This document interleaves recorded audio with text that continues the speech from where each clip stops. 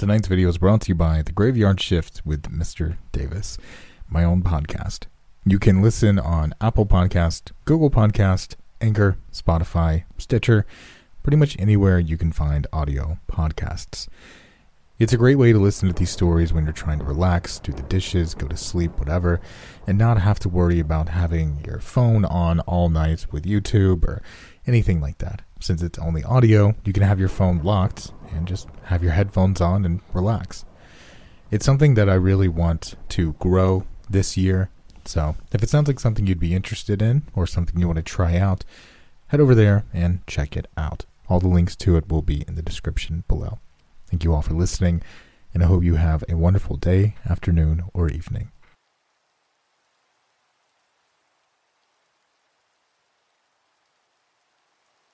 Ouroboros by Matt Demersky. There are some things in this life you simply can't do anything about, but at 11 years old, we didn't know that. When our friend Cody was diagnosed with cancer, we thought for sure we could simply go on an adventure and find some sort of mysterious cure like they always did on television. It was the early 90s back then, and the internet was just beginning to be a thing. We would cluster around the computer and investigate terribly formatted message boards in search of the arcane, because for the first time our reach extended beyond our cul-de-sac and out across the limitless globe to places and peoples unknown. All we knew of these others were basic plain text sentences on a goofy colored background above permanent under construction GIFs. Naturally, the first thing we did was agree to meet a stranger in the woods. She claimed to be a cute 13-year-old girl with red hair, and the three of us were both excited and terrified of investigating the cave she said she'd found. Kyle and I were iffy on climbing in a cave, but Grant and Cody were already psyching each other up to look cool and adventurous in front of a girl. The day was uncomfortably humid among the tall Virginian pines, and I remember nearly turning back as we hiked through banks of mosquitoes on our approach toward the foothills of the Blue Ridge Mountains. It couldn't have been more than a few miles from home, but it felt like we'd gone on a dangerous safari. We should have listened to that instinct. Following the landmarks the message on the form had given us, we worked our way deeper into tangled undergrowth, across fallen logs, and further from anything familiar. As children in the 90s, being left to wander the forest on a summer day with our friends was not out of the ordinary, but none of us had ever gone this far. There was absolutely no wind at all as we crunched our way forward, and birdsong was the only other sound. When even that stopped, absolute silence fell. We had reached our destination. In soundless humidity under clouded sunlight, a large boulder formed a mossy dome in the middle of a clearing. Nothing grew around it, and the blackened earth held a pattern of serration, like the back of some rigid serpent that had somehow wrapped itself around the base of the ancient stone. We saw these things and would certainly have been concerned if not for the presence of a red-haired girl a bit older than us sitting on top of the rock. She lowered her water bottle and said, "Good, you're here. Let's go." Our relief that she was actually who she said she was made us realize that we might have found someone out here. And suddenly wary, we asked, "Where?" When she humped down, we saw that she was a tomboyish girl with a plain face, not at all the young Cindy Crawford that Grant and Cody had been hoping for. Still, we'd come all this way, and a girl 2 years older than us was still intimidating. When she insisted, under this rock, we dutifully followed her around to the other side of the stone dome to find a recently made hole and a banged-up shovel. "The black pattern on the ground dives under the rock here," she said. "So I dug at it to see what I could find. It turns out there's a whole cave under there." Kyle had concerns about the safety of the cave, concerns that I shared, but the girl insisted it was safe. She pulled a flashlight from her pocket and pointed it within, showing us that there were man-made walls below. One by one, we followed her into the hole under that massive capping rock, and we brought out our own flashlights to look around. The walls were not the color of earth. Huge gray bricks as long as a person and as tall as Grant held up the tunnel around us, conveying the feeling of a very old temple.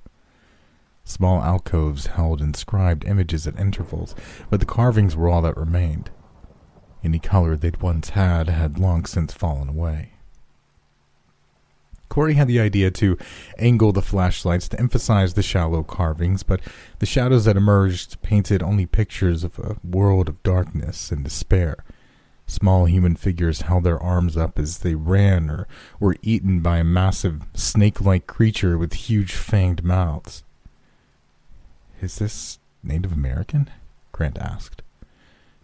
The girl shook her head. "No way. We have tons of their caves near my house. This is something else. Looks way older." Kyle backed toward the spear of light from the hole to the surface, but he didn't flee just yet. "What's older? What was here before the Native Americans?" "I don't know," she said, unafraid. "That's why we're looking around. Aren't you curious?" He swallowed his unhappiness and continued on with us down the tunnel. The wall took us deeper and deeper into darkness until the light from the hole curved out of sight. With our 5 flashlights, we were not too concerned, but I did begin swinging my beam back behind us at intervals. What I thought had been complete silence now crept upon me like distant whispering, or perhaps a small breeze, curling eddies unseen in the dust. Were the shadows themselves watching us and muttering amongst themselves? And it was warmer here than it should have been. I'd been in caves before, and they were usually on the unpleasant side of chilly. This temple-like tunnel was a little warm. Before I could figure anything out, we saw a lance of sunlight curve into sight ahead. At first we thought it was another hole, but we soon realized that we were coming up on the entrance again. The tunnel had taken us in a giant loop. By then, the whispering eddies had become more pronounced, and I became absolutely certain I was actually hearing something. This time, when I turned my beam behind us, I nearly screamed. But the older girl grabbed my mouth and pushed Grant and Cody toward the opposite wall and dragged Kyle and me into a carven alcove. For nearly 15 seconds, we clung to warm stone and pressed back as hard as we could. For nearly 15 seconds, we watched a wall of scales slide past our 3 circles of light just inches away. We could only hope Grant and Cody had gotten the idea and were pressed into the alcove on the other side. Here we barely fit, and Kyle bit his lip so hard that blood began pouring down his chin. He did so to keep from screaming, for he was the outermost of us, and those huge shimmering green scales were moving by millimeters from his sleeve. I'd seen massive milky white eyes moving right toward us. The creature was blind, possibly from millennia spent underground, moving in an internal circle, but we didn't dare test whether it was deaf as well. One scream.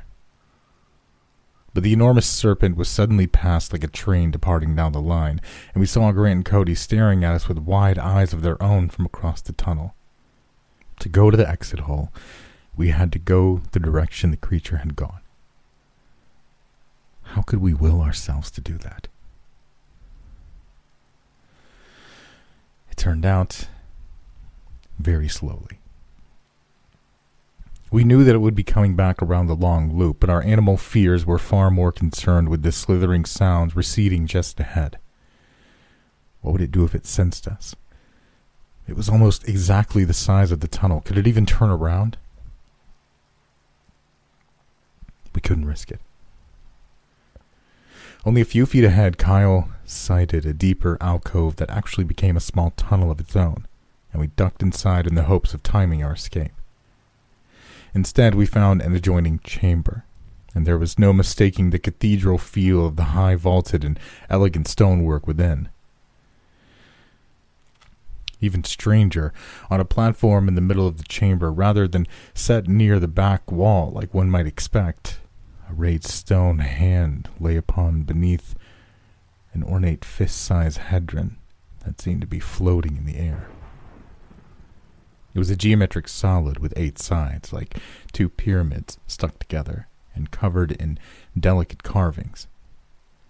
Like the alcoves, it lacked any coloring, but the silvery metal seemed to make the images upon it come alive under our flashlights. We whispered at her harshly to stop, but the girl put her hand on it, and it stopped floating. She turned it this way and that, but it was just an inert hunk of metal and stone, and whatever curious energies it had held had apparently dissipated. No, that wasn't exactly correct.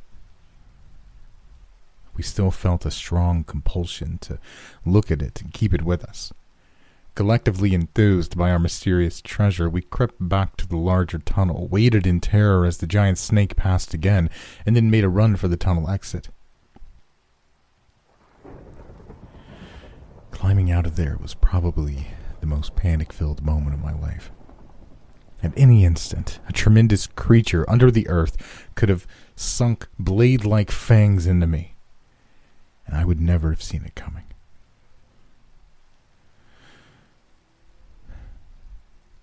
But we made it out, and back into the heat and humidity. I'd never been so happy to see mosquitoes again. We ran through clouds of them without a care, for we'd both found treasure and escaped with it. This was everything we'd hoped for. A half-mile away from that strange rock and its surrounding tattoo in the earth, I stumbled and nearly fell, and we all slowed to take a break. As we sat, the red-headed girl leaned down and picked up a coin. "Hey, look, a 50-cent piece." "What, in the dirt out here?" Grant asked. She shrugged. "It is what it is." That should have been our first warning, but it was too small and too early. The girl's name was Morgan, and our discovery meant that she was now locked in as our friend. The 5 of us had a secret, and that meant we would be seeing quite a bit of each other. Rather than going our separate ways, we finally made it back out to the forest. We decided to lay the question of who would keep the hedron by faking a sleepover. Cal's parents were rather oblivious, and they did not see Morgan as we snuck her into the basement.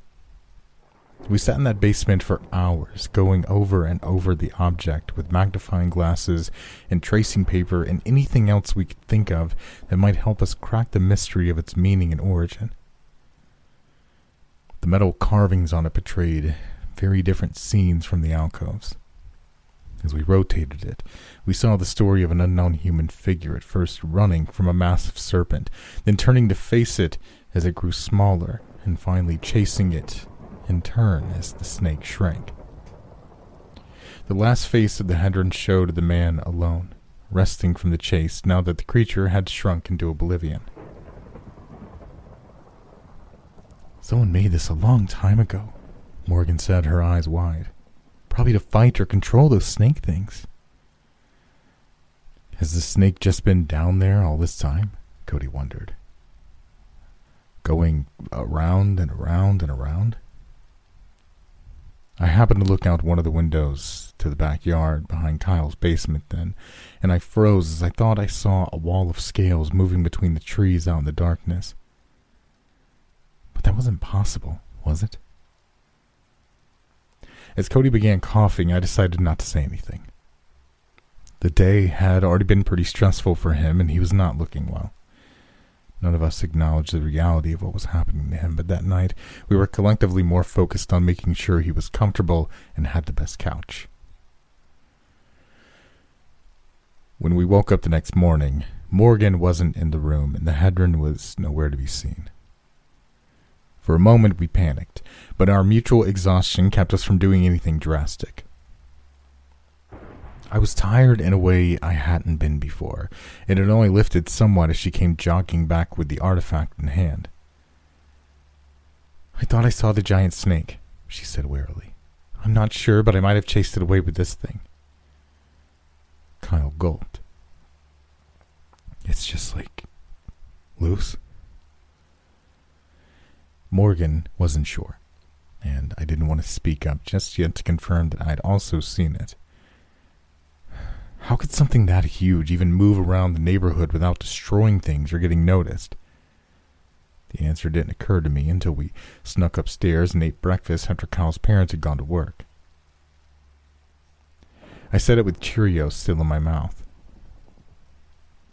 "It's smaller now." "What is?" "The serpent. It did follow us. I saw it." I turned my head and stared out the window at the bushes moving in the wind. "But remember the metal carvings? The serpent gets smaller when it's chasing you." It was finally time to panic. Running up to the second floor together, we peered out the windows until we saw it. A long, winding, scaled body moving behind the neighbor's fence. The snake was now the height of a large dog, but still as long as a backyard. We began screaming then, at least until the snake began curving back toward us. It could hear us. We ran from Kyle's house in a veritable stampede, and this time we had no problem letting someone take the Hedron. We foisted it on Morgan and separated, hoping to see who it would follow. It was not directly behind us on the street, but we knew it would find us. It had somehow located us miles from where we'd found it, and it was enormously adept at staying out of sight of everyone but us. On my way home, I didn't look where I was going, and a kid on a bike crashed into me. It was a scary moment, but I brushed it off and staggered home cut up and bruised. The injuries matched how I felt. I only began to really worry when we got on a group phone call and Kyle, Grant, and Cody all began talking about the bad luck they'd had. I'd been hit by a kid on a bike. Kyle had fallen into a sticker bush and gotten scraped all over. Grant had hit his head on a low-hanging door and split open his skin, and Cody said he was feeling worse every minute. But Morgan answered our group call and said, "I'm feeling great, and my school's closed tomorrow because of a pipe burst. I don't have to go in for a test I didn't study for. Also, I found a $20 bill." We began to suspect, but we didn't know until Grant broke his arm the next day, and Cody was taken to the hospital after a sudden turn for the worse. I barely avoided being hit by a car, but became even more cut up and bruised in the process, and Kyle caught a terrible flu that kept him home from school. Something was happening to us. Meanwhile, Morgan's father won the lottery. She met me with excited and happy until she saw my injuries, and I told her what was happening to the others. For a moment, she hesitated, and I thought she might decide to keep the artifact, but she shook her head at long last and made the better choice. We rode our bikes to the hospital and smuggled the Hedron in with us as we visited Cody. He was awake, but looking pale and gaunt, and we placed it in his hand and waited. After 4 hours, Morgan still reported feeling great, and Cody was looking no better. I was not sure I could stand the draining feeling in my chest much longer either. The energy, I realized. It was floating until you touched it. And then it changed. With a look of slow horror, Morgan realized that simply handing the object to someone else would not stop what was happening. What if we threw it in the ocean? I shook my head. Doesn't seem to matter where it is. Cody's holding it and nothing's changed. Her horror slowly morphed into anger. She scowled. Then let's break it. You guys are nice, and I didn't become your friend just to make you all sick. Over on the bed, Cody smiled weakly at her. Thank you. She nodded and took the evil object from him. Together, she and I stepped out into the hallway and immediately leapt away and began running. The snake was a foot high now, but still very long, and had infiltrated the hospital. It hissed and slid after us with its milky white eyes searching. We led it away from Cody as best we could. None of the doctors, nurses, or other visitors stirred to action, for the snake expertly dodged their attention. By the time they were looking, it was already out of sight. But all that hiding gave us distance. Morgan and I escaped to the hospital, ran out onto the street, and threw the object in a trash compacting dumpster out back. We didn't care if we got in trouble. We turned it on and watched as the power of man's machine crushed the contents within to a pulp. We stared as the compactor ground to a halt and began smoking. The metal within had bent and left the headroom completely undamaged. It was warm to the touch, too, as I grabbed it with trepidation and began to lose hope. We couldn't get rid of it. We couldn't destroy it. What could we do? The snake was relentless. No matter where we went, it was close behind, and I was unable to sleep that night for the tension caused by its slithering outside the door and the window. The four of us gathered that day to see Cody. His face had become thin and skull-like, and he looked like a shadow of his former self. To us, he said, "Guys, we saw what happened on the walls. The groups of figures only got away because the snake caught one of them, remember? But the headrin only has one person on it," Grant insisted. Kyle nodded. Morgan stared at the floor. Cody shook his head feebly. "They're all part of the same structure. It's all connected. This won't stop until one of us dies." I grabbed his hand. "No. You can't stop it," he continued, his eyes bright despite the darkness wasting away the rest of him. "I'm going to take one for the team, so it'll let the rest of you go." "No." "Yes." The snake was small then, just a slithering little creature the size of a pencil. And we waited in despairing silence as it crept along the plastic tube that led up into his nose. He nodded at us, and then began seizing. Doctors and nurses rushed in, and we were pushed out of the room, but I couldn't see anything. I could only hear the beeps of technology and the urgent voices of professionals at work. Wandering back to the visitors area with my friends, we sat in a daze. "Why me?" Morgan asked. "Why did it help me and hurt all of you?" Grant absently messed with the sling for his broken arm and shook his head. Kyle stared at the wall. I rolled the headrin in my hands.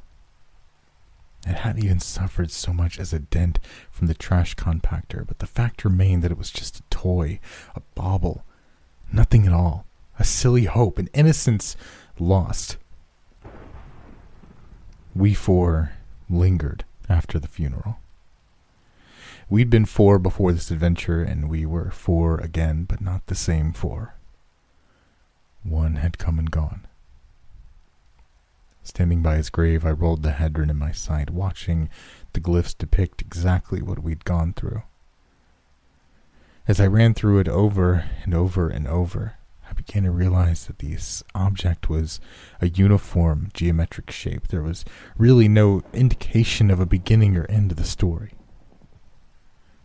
We'd only assumed that in our naivety.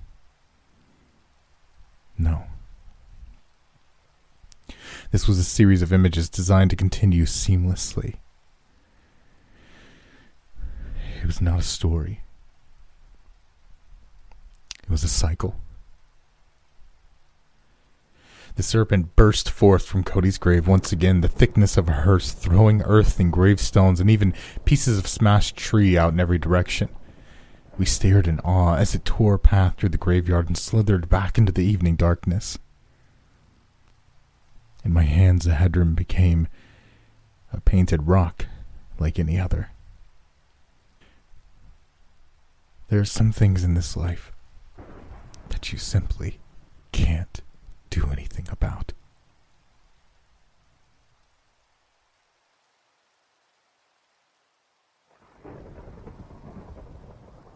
The Thing That Took My Sister by Brandon Faircloth. I had good parents growing up. They loved me and showed it, were usually patient and fair, and I never went hungry or got anything worse than a spanking. That being said, when my sister Kat was around, there wasn't any question that she was the favorite.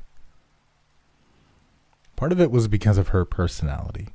She was lively and always funny and fun, where I tended to read a lot and keep to myself or hang out with my friends more than spending extra time with our parents. No doubt they felt closer to her because, well, they were. But that didn't mean that I never felt left out or jealous, and I knew that a bigger part of their favoring and spoiling her was because when she was 5, she'd managed to climb up on the roof and fall, breaking her leg. It was a bad break, and they had to put in a titanium plate she'd keep until she was 8 to make sure the bone healed well without permanently messing up her growth on that side. My parents blamed themselves and each other for her failing, and ever since then she'd gone from being just the baby to something more. An ongoing project to prove to themselves and each other that they wouldn't fail her again and that she'd never want for anything. Whatever that meant, in their heads or hearts, in practice, it meant she got twice as much as I ever had. And by the time she was 7, she had a toy pile in the middle of the floor that took up half her playroom. Even at 11, I was always envious of that room and that pile, at least until the day I heard Kat's frantic cries as I was walking past the door. Turning to look into her room, I saw my little sister screaming and crying, her body buried to her waist as she scrabbled on the floor to pull herself free.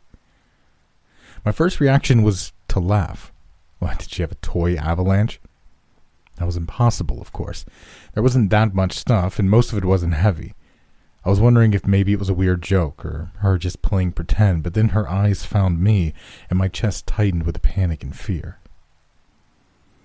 She was terrified, and she looked at me pleadingly and cried out my name. I saw her slide backward several inches as something inside the toy pile pulled her deeper in. I ran forward, tried to grab her arm. But before I could get a good grasp, she was gone. I caught a last glimpse of her before a flap of dark membranous skin pulled tight across her screaming face and tugged her downward sharply. The toy pile suddenly sunk down to half height, and as I yelled for our parents, I began kicking the pile enough to spread it around the room. There was nothing left behind. Not Kat, not the thing that took her. Nothing. We spent months looking for her, putting up posters, hosting search parties, going on local talk shows even. No one ever saw a sign of her again. Well, except for me. My parents had divorced 2 years before, and me and Mom were going to be moving out ourselves as soon as I finished my sophomore year of school. I was going to miss my friends. I spent even more time with them than I had when I was younger, and only partially because of being a teenager. The bigger thing was that I knew my parents blamed me for Kat disappearing. Maybe because my explanation at the time hadn't made sense to them. Everyone assumed I'd seen her abducted by some invading stranger, and I was just too scared or traumatized to tell the truth.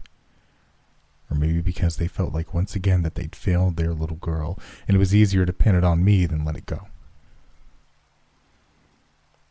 Either Either way, I only talked to Dad once a month, and I didn't see Mom much more than that outside of dinner some nights.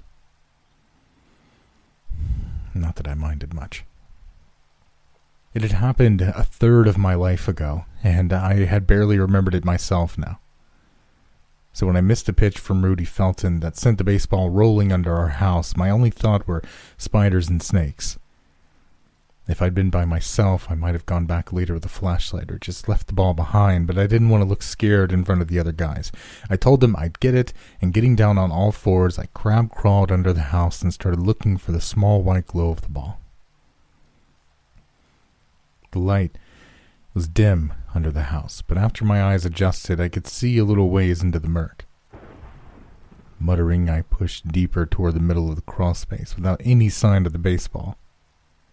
I told myself I'd look for another respectable 30 seconds and then head back out if I hadn't found it by then. I was on 27 of my 30 count when I saw something against the far wall. Unlike the rest, this wall was solid brick all the way across, and it was hard to see in the shadows that it created. But still, something was catching the light over there. I couldn't say for sure if it was the baseball, but I figured I should check just in case. Pebbles and bits of concrete bit into my palms as I crawled over, my heart beating faster as I moved further out of the main avenues of light under there. It wasn't the baseball I was looking at, but a piece of metal. And it wasn't laying against the wall or stuck in the mortar between two bricks, but protruding from a large dark gray mound that bulged from the ground and halfway up the brick wall. I knew it was wrong. A bad and dangerous thing that shouldn't be there, and by extension, I shouldn't be there looking at it and about to touch it. But something held me there. A dimly flickering memory in the back of my mind, not just of Kat and how I'd watched her be taken by something terrible and unknown, but an earlier memory too. Of Kat showing me a picture of something. I remember her looking at me proudly, grinning her gap-toothed grin as she held it up to the light and pointed and said, My hand touched the metal lightly, but immediately the mound began to crumble, puffing clouds of dark dust into the air and down into my lungs.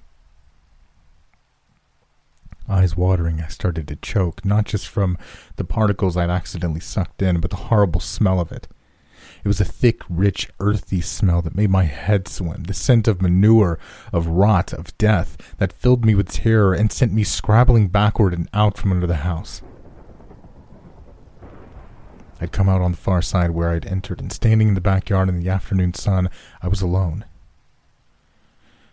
Alone and shaking and crying as memories of my little sister flooded through me. When they brought her home from the hospital, the first time I held her or she took my hand. All the times we played and fought, and the time she broke her leg. When she got home, she showed me a copy of the x-ray my parents had gotten for her, like a trophy or a souvenir. She'd been so excited to show it to me, proudly pointing to the break, but more than that, the foreign plate of titanium they'd used to bind her leg together again. She laughed and pointed to it and said something. Said, I'm a robot now. I gave a short laugh that turned into a wretched sob. The taste of the thing breaking apart underneath the house was still coating my throat and tongue, but I barely noticed. All my attention was on that laughing memory of her, that and the cold, hard thing cutting the palm of my clenched fist. Blinking back tears, I forced myself to look down at it. I already knew. Of course I knew. I was still mostly a boy, and young enough to think that sometimes wishes are enough. I wished hard to be wrong. For it to be something else, anything else, as I opened my hand to reveal what I'd taken from the dark. A small, thin plate with several holes, one of them still holding a tiny screw like a loose tooth. I sucked in a breath as I turned it over. Glancing around, I bent down and threw it back under the house. That night I told my mother we should go ahead and move. She'd found us a house already, and while I was sad to leave my school and move to the other side of the state, I was relieved when she agreed. A month later, we were living 200 miles away, and a few weeks later, they sold the house to a young couple with a pair of twins. I never told anyone about what I found, never warned anyone. I told myself no one would believe me anyway, and I'm sure that's right. Still, I was relieved when years later, Mom told me that the family we sold it to had moved away after the house burned down one night. I'm grown now and have children of my own, but losing Kat and finding the plate years later, there's not a day I don't think about it. Not just the loss and the fear, but the source of it all. Just like that little bit of metal, maybe the thing that took her is still out there, hunting and hungering, unknown, unknowable, crawling into our homes to take, to kill, to eat, and leaving nothing but scraps of pain and memory behind. When you need mealtime inspiration, it's worth shopping Kroger, where you'll find over 30,000 mouth-watering choices that excite your inner foodie. And no matter what tasty choice you make, you'll enjoy our everyday low prices, plus extra ways to save, like digital coupons worth over $600 each week. You can also save up to $1 off per gallon at the pump with fuel points. More savings and more inspiring flavors make shopping Kroger worth it every time. Kroger, fresh for everyone. Fuel restrictions apply.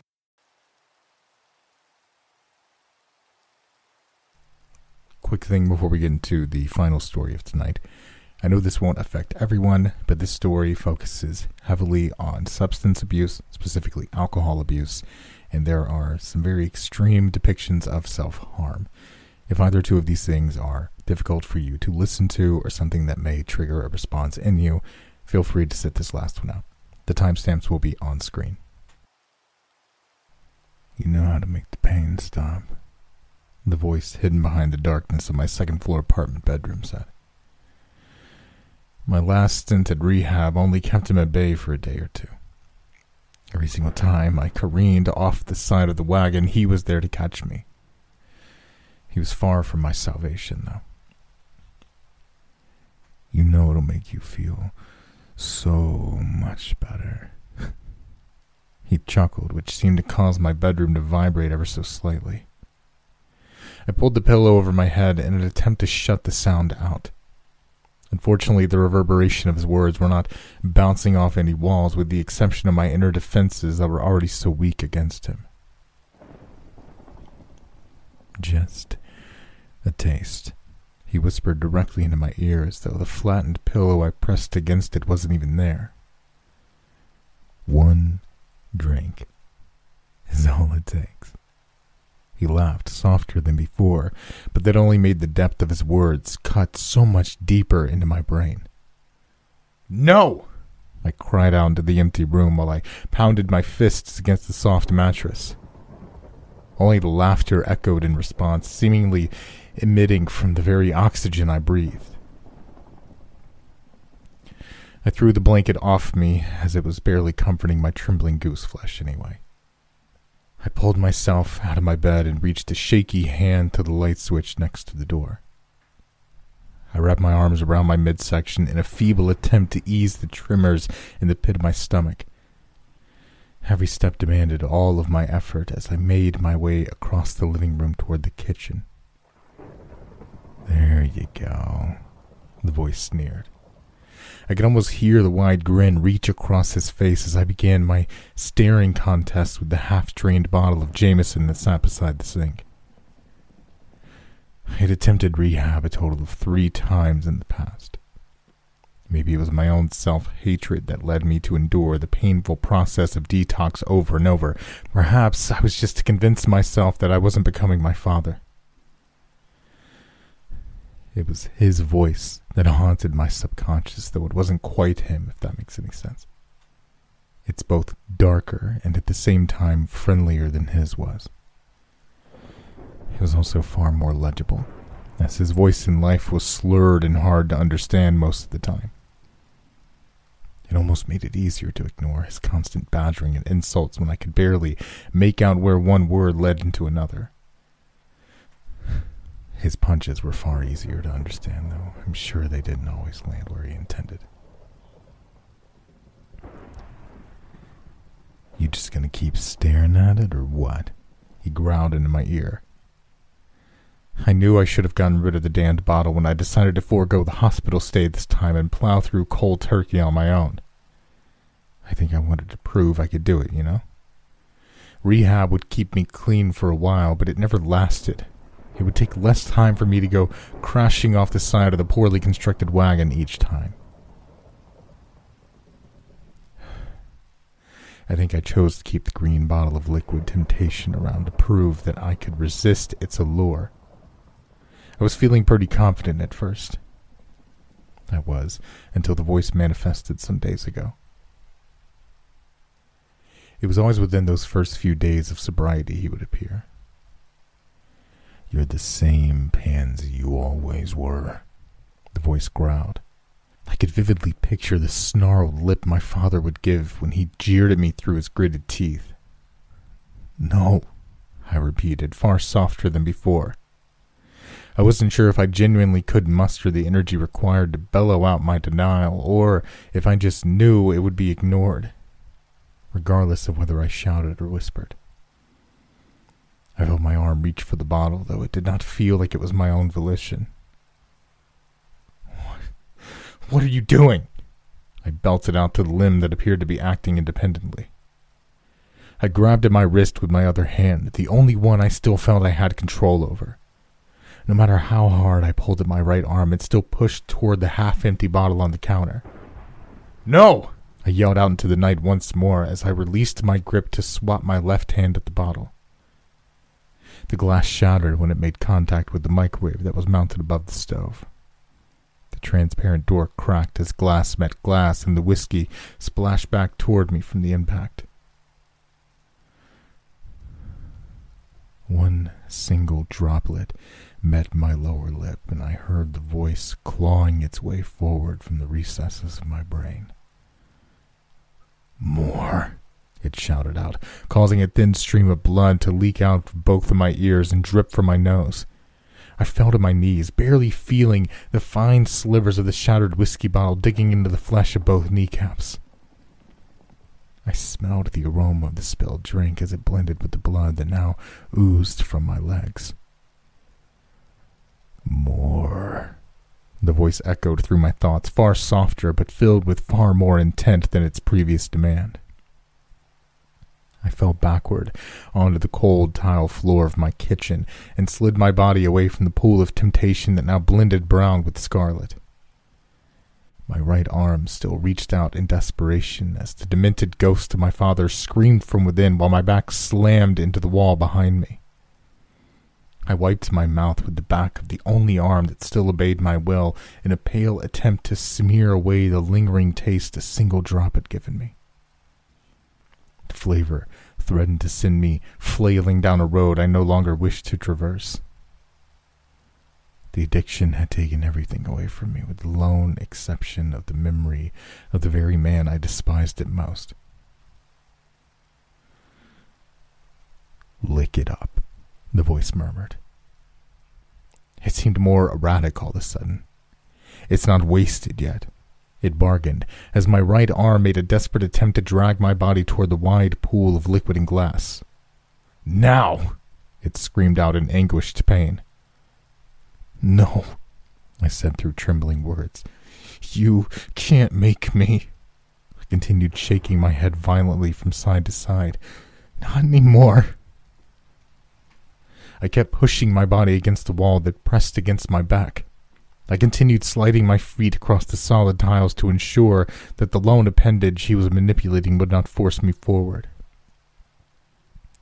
It was long before I found my own affliction that he passed away.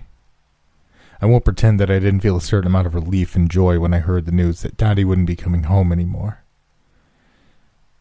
It was well known what a worthless piece of shit drunk he was, so my mother wouldn't face any sort of prison time when she lost her ability to handle his abuse anymore.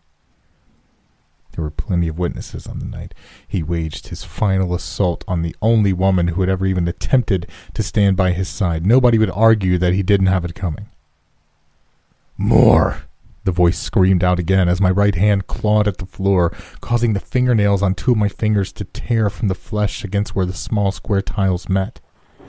I screamed out against the pain, both physical and mental. I grabbed at my right wrist again, but the arm I could not control proved far stronger than the weakened one that still belonged to me. I dug my fingernails into the back of the hand that still waged its war to drag me toward the puddle. My actions only served to bring me more agony while the voice cackled madly behind my eyes. "You're only hurting yourself," it said with a satisfied growl. "You're only hurting myself," I weakly retorted, feeling my eyes well up and my conviction fading. "Let me make the pain go away," it sneered. "Let Daddy make it all better." He chuckled condescendingly from within the confines of my skull. It was at that moment that I had the wild idea to pound my head against the wall that I'd been pressing my back on. I extended my neck out as far as I could without allowing my right arm to nudge me forward, and I slammed the back of my head against the wall. "What the hell are you doing?" the voice belted out as I beat the back of my skull against the splitting drywall again. I was already feeling dazed and dizzy, but I just kept pounding and pounding and pounding while the sheetrock flaked fine powder onto my shoulder. "Stop it!" he cried out in desperation as the lights finally faded away before my eyes. It was a little after my 19th birthday when the disembodied voice of my father first began to call out from the darker recesses of my mind. I had sworn to never repeat his mistakes, but I had no idea at the time that it was anything more than my own thoughts that convinced me to take that initial sip. It's not like I'd not been in the vicinity of alcohol in the years that followed his death. My mom still had the occasional drink to soothe her heavy heart, but I never had the urge to indulge until she had made her own departure from this world. My college career started off quite well. I received a full ride due to the advances I'd made in high school. Life was proving quite promising for me in the years before my mother died. It was cancer that brought her life to a close, as it had to countless others over the years. Her passing left my sister and I both stunned and broken. I still mourn for her to this day. I should not have attended that off-campus party only months after I lost her, but I sought distractions from my weary thoughts. At the time, I didn't recognize the voice that assured me that one drink wouldn't do me any harm. I only assumed it was no more than my own subconscious that recommended a little assistance in helping my broken heart to heal. It wouldn't be until many years went by after I lost my scholarship and washed out of college that I began to realize who truly whispered from the back room in my brain. I lost friends and loved ones through my inebriated and selfish actions, though I still never allowed myself to cause physical pain to anyone other than myself. That's one aspect of his that I'm grateful I never inherited. I may be a deadbeat like the man who assisted in my conception, but I'm not him. Not entirely. My head was pounding when I awoke from the unconscious state I'd forced myself into. The room spun, and it took me a few moments to register where I was and what I was doing. "No!" I cried out again while my right hand fed the brown-red liquid into my mouth. I coughed and spit blood across the stolen fingers, and the sharpened fragments of broken bottle dug into the inner wall of my throat. "Stop!"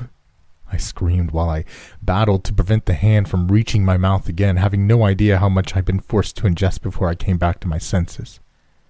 My father laughed and yelled out in victory as he sloshed my hand into the bloody pool of whiskey and glass. "Can't stop now," he sneered and continued to chuckle. I punched at my right hand with my left, but his will seemed so much stronger than mine. I felt the fingers of my own dominant hand wrap around the thumb of my left before it was forced backwards with an almost deafening snap. I screamed out in horrified agony as the bones separated at the knuckle, while the echoing voice of my father spilled victorious curses at me while he reached back to the puddle on the kitchen floor. I couldn't tell if my spinning head was caused by the gaping wound on the back of my skull, the shock of my broken thumb, or the onset of intoxication.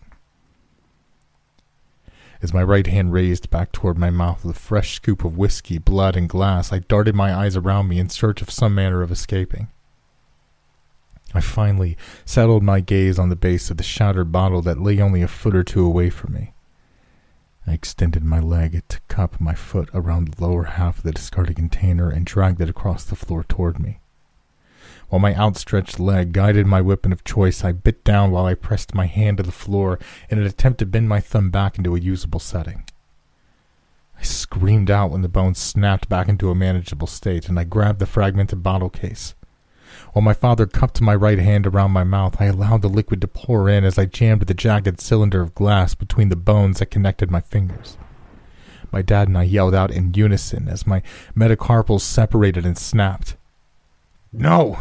he belted out against the stolen limb, losing partial functionality. I slammed my right hand to the ground and flipped the broken bottle around so that the thick base was now pointing downward. I dug my knee into my right forearm to restrict its movement and wrapped the fingers of my left hand around the sharpened circle of glass. "Don't!" my father screamed out, bringing me a wild and manic smile while I allowed the jubilation of my dad being on the defensive to overcome the intense and brutal pain that pulsed through me. I slammed the thickened base of the broken bottle onto the back of my right hand. I felt the glass cut into my fingers of my left while shattering the bones on my right. I raised it high and brought it down again and again. Over and over, I beat down my own outstretched hand. Blood streamed from where I held the glass and burst from where shards of bone began to protrude through the flesh. I screamed out louder and louder with every attack against myself, while the deranged voice of my old man yelled out in protest. I'm not entirely sure when I passed out, nor whether it was from shock or exhaustion. I found myself strapped down to a hospital bed, both hands wrapped up in a certain degree of numbness. It turned out that one of the neighbors from my apartment building had called the police about a possible domestic disturbance. I must have been down for the count by the time they arrived, and I can't help but assume they found themselves perplexed by what they saw after knocking my door off its hinges. Given the degree of my apparent self-harm, I was committed to a mental institution for a time. I would go through many months of therapy, both physical and psychological. It's safe to say that my shrink didn't quite buy into my recollection of how that night's events had played out, but I think he's helped me quite a lot. Over the years that followed, I patched things up with my sister and even managed to convince a few of my old friends that I'd changed my ways. There were a few who would not buy into my claims of being a new man, but I can't blame them. Some burned bridges can never be repaired, I suppose. My right hand has never quite been the same. It turned out that I broke just about every single bone, but several surgeries and a boatload of physical therapy later, and I'm up about 70% mobility. My left sports a lot of scars and a thumb that makes a clicking noise whenever I move it, but it works just fine overall. I'm coming up on my 6th year of sobriety. I won't say it's been an easy ride, but I'm proud of the progress I've made. My sister and I are closer than ever, and I've been attending some community college classes to finally attain my engineering degree. I still hear the voice of my father from time to time. It's not as loud as it once was, but he still lingers in the darkest recesses of my mind. My shrink argues that it's just my own damaged psyche that calls out in the night, but I've seen the image of my old man just staring at me through the darkness at times. Maybe he'll always be there as a reminder of what I was. It could be that he's just waiting, just hanging in there for the possibility of a single moment. Just the smallest fragment of time to sneak back through my walls. I only hope that I have the strength to fight him off a second time.